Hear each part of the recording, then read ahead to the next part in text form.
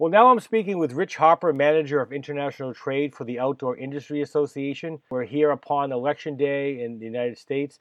Good afternoon, Rich. And let me first ask you your opinions on the impact of this election will have on international trade, and specifically TPP at the congressional and presidential level. How much of impact will it have?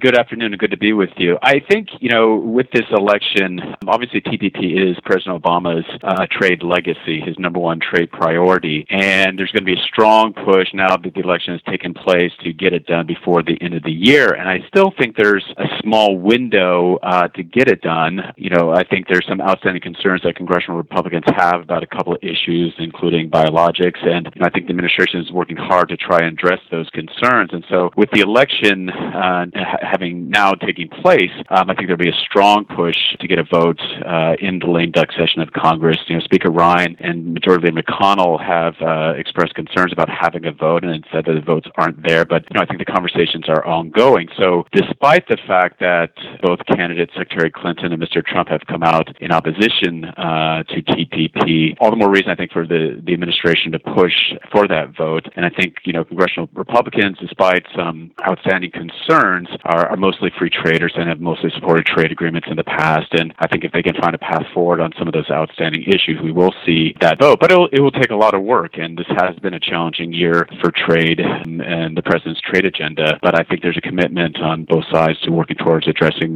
those issues. And there might be some uncertainty with the next administration, whether it be Secretary Clinton and Mr. Trump regarding TPP. And so I think there'll be that strong push to address those outstanding concerns. And so it might be a small window, but I think it exists, and we'll see a lot of activity towards trying to get that vote before the end of the year. And certainly it's something that the outdoor industry supports and would like to see completed before the end of the year. Significant benefits for both sides of our balanced trade agenda, for those that utilize global value chains, and also for our Made in USA members, and developing new export markets, which would contribute to the $646 billion outdoor recreation economy that's also supports 6.1 million American jobs here. Just a point of clarification, if indeed TPP was pushed forward and passed before the end of the Obama administration, could the new president, whether it be Secretary Clinton or President or Mr. Trump, could that new administration reverse what was approved in the lame duck session? Well, if it's approved and the other parties ratify the agreement, certainly a new administration could look to revisit, I think, some of the provisions in TPP, but they would need the agreement of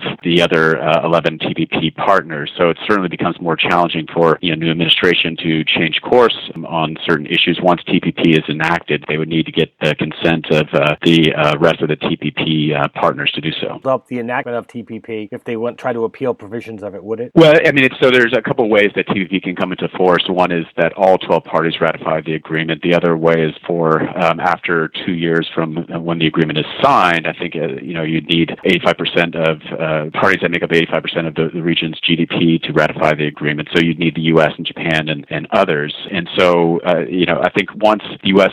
ratifies the agreement, I think most of the other partners will follow suit. I think a lot of our partners have their eye on the U.S. And so I think once that happens, I think the remaining partners will follow suit. Now let's turn our attention to the impact of the congressional and presidential election on the overall outdoor industry, public lands, and also maybe you could address the Interior Department. Obviously, Sari Jewell, formerly of REI, has headed that up under the Obama administration. I think she's been obviously someone who's been an advocate of the outdoor industry. Well, let me start. Overall, I think, starting from the trade perspective, first of all, if it is a Clinton administration, despite the fact that she has come out against TPP, I think there's still significant opportunities to work with her and her administration, because we do pursue a balanced trade agenda. So which means we support the elimination of import tariffs on products where there is no viable domestic production, and we also support our members who manufacture in the U.S. and support policies to help them, compete in the global economy. And certainly, Secretary Clinton has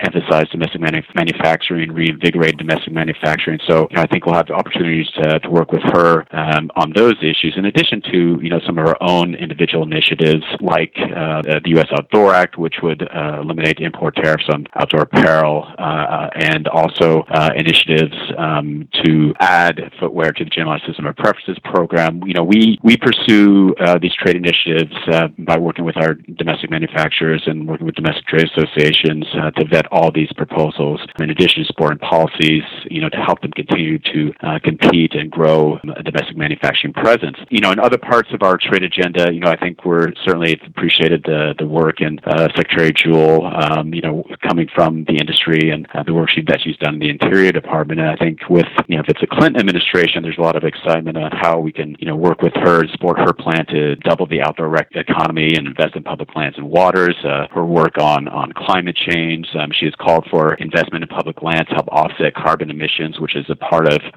our statement on climate change. So I think there'll be, significant opportunities to work with her on those issues. And, in terms of local rec initiatives, I think we're seeing a lot of investment in outdoor recreation happening at the state and local level. So we've also looked and endorsed candidates in Vermont and Montana, supporting, their efforts there. So continue to be active in those areas. And so, I think we're looking forward to working, if it is a Clinton administration, looking forward to working with her and her team, in identifying candidates who might fill roles in the administration. Again, we've certainly appreciated the service and the leadership of Secretary Jewell, not just on interior and public lands issues, but she's also been a much-needed voice on, supporting the Trans-Pacific Partnership, emphasizing the fact that it does have strong and enforceable environmental provisions in addition to strong enforceable labor provisions, which has been a priority and also a key part of our trade agenda as well. You've been listening to Inside the Lab at Formula 4 Media. This is Bob McGee.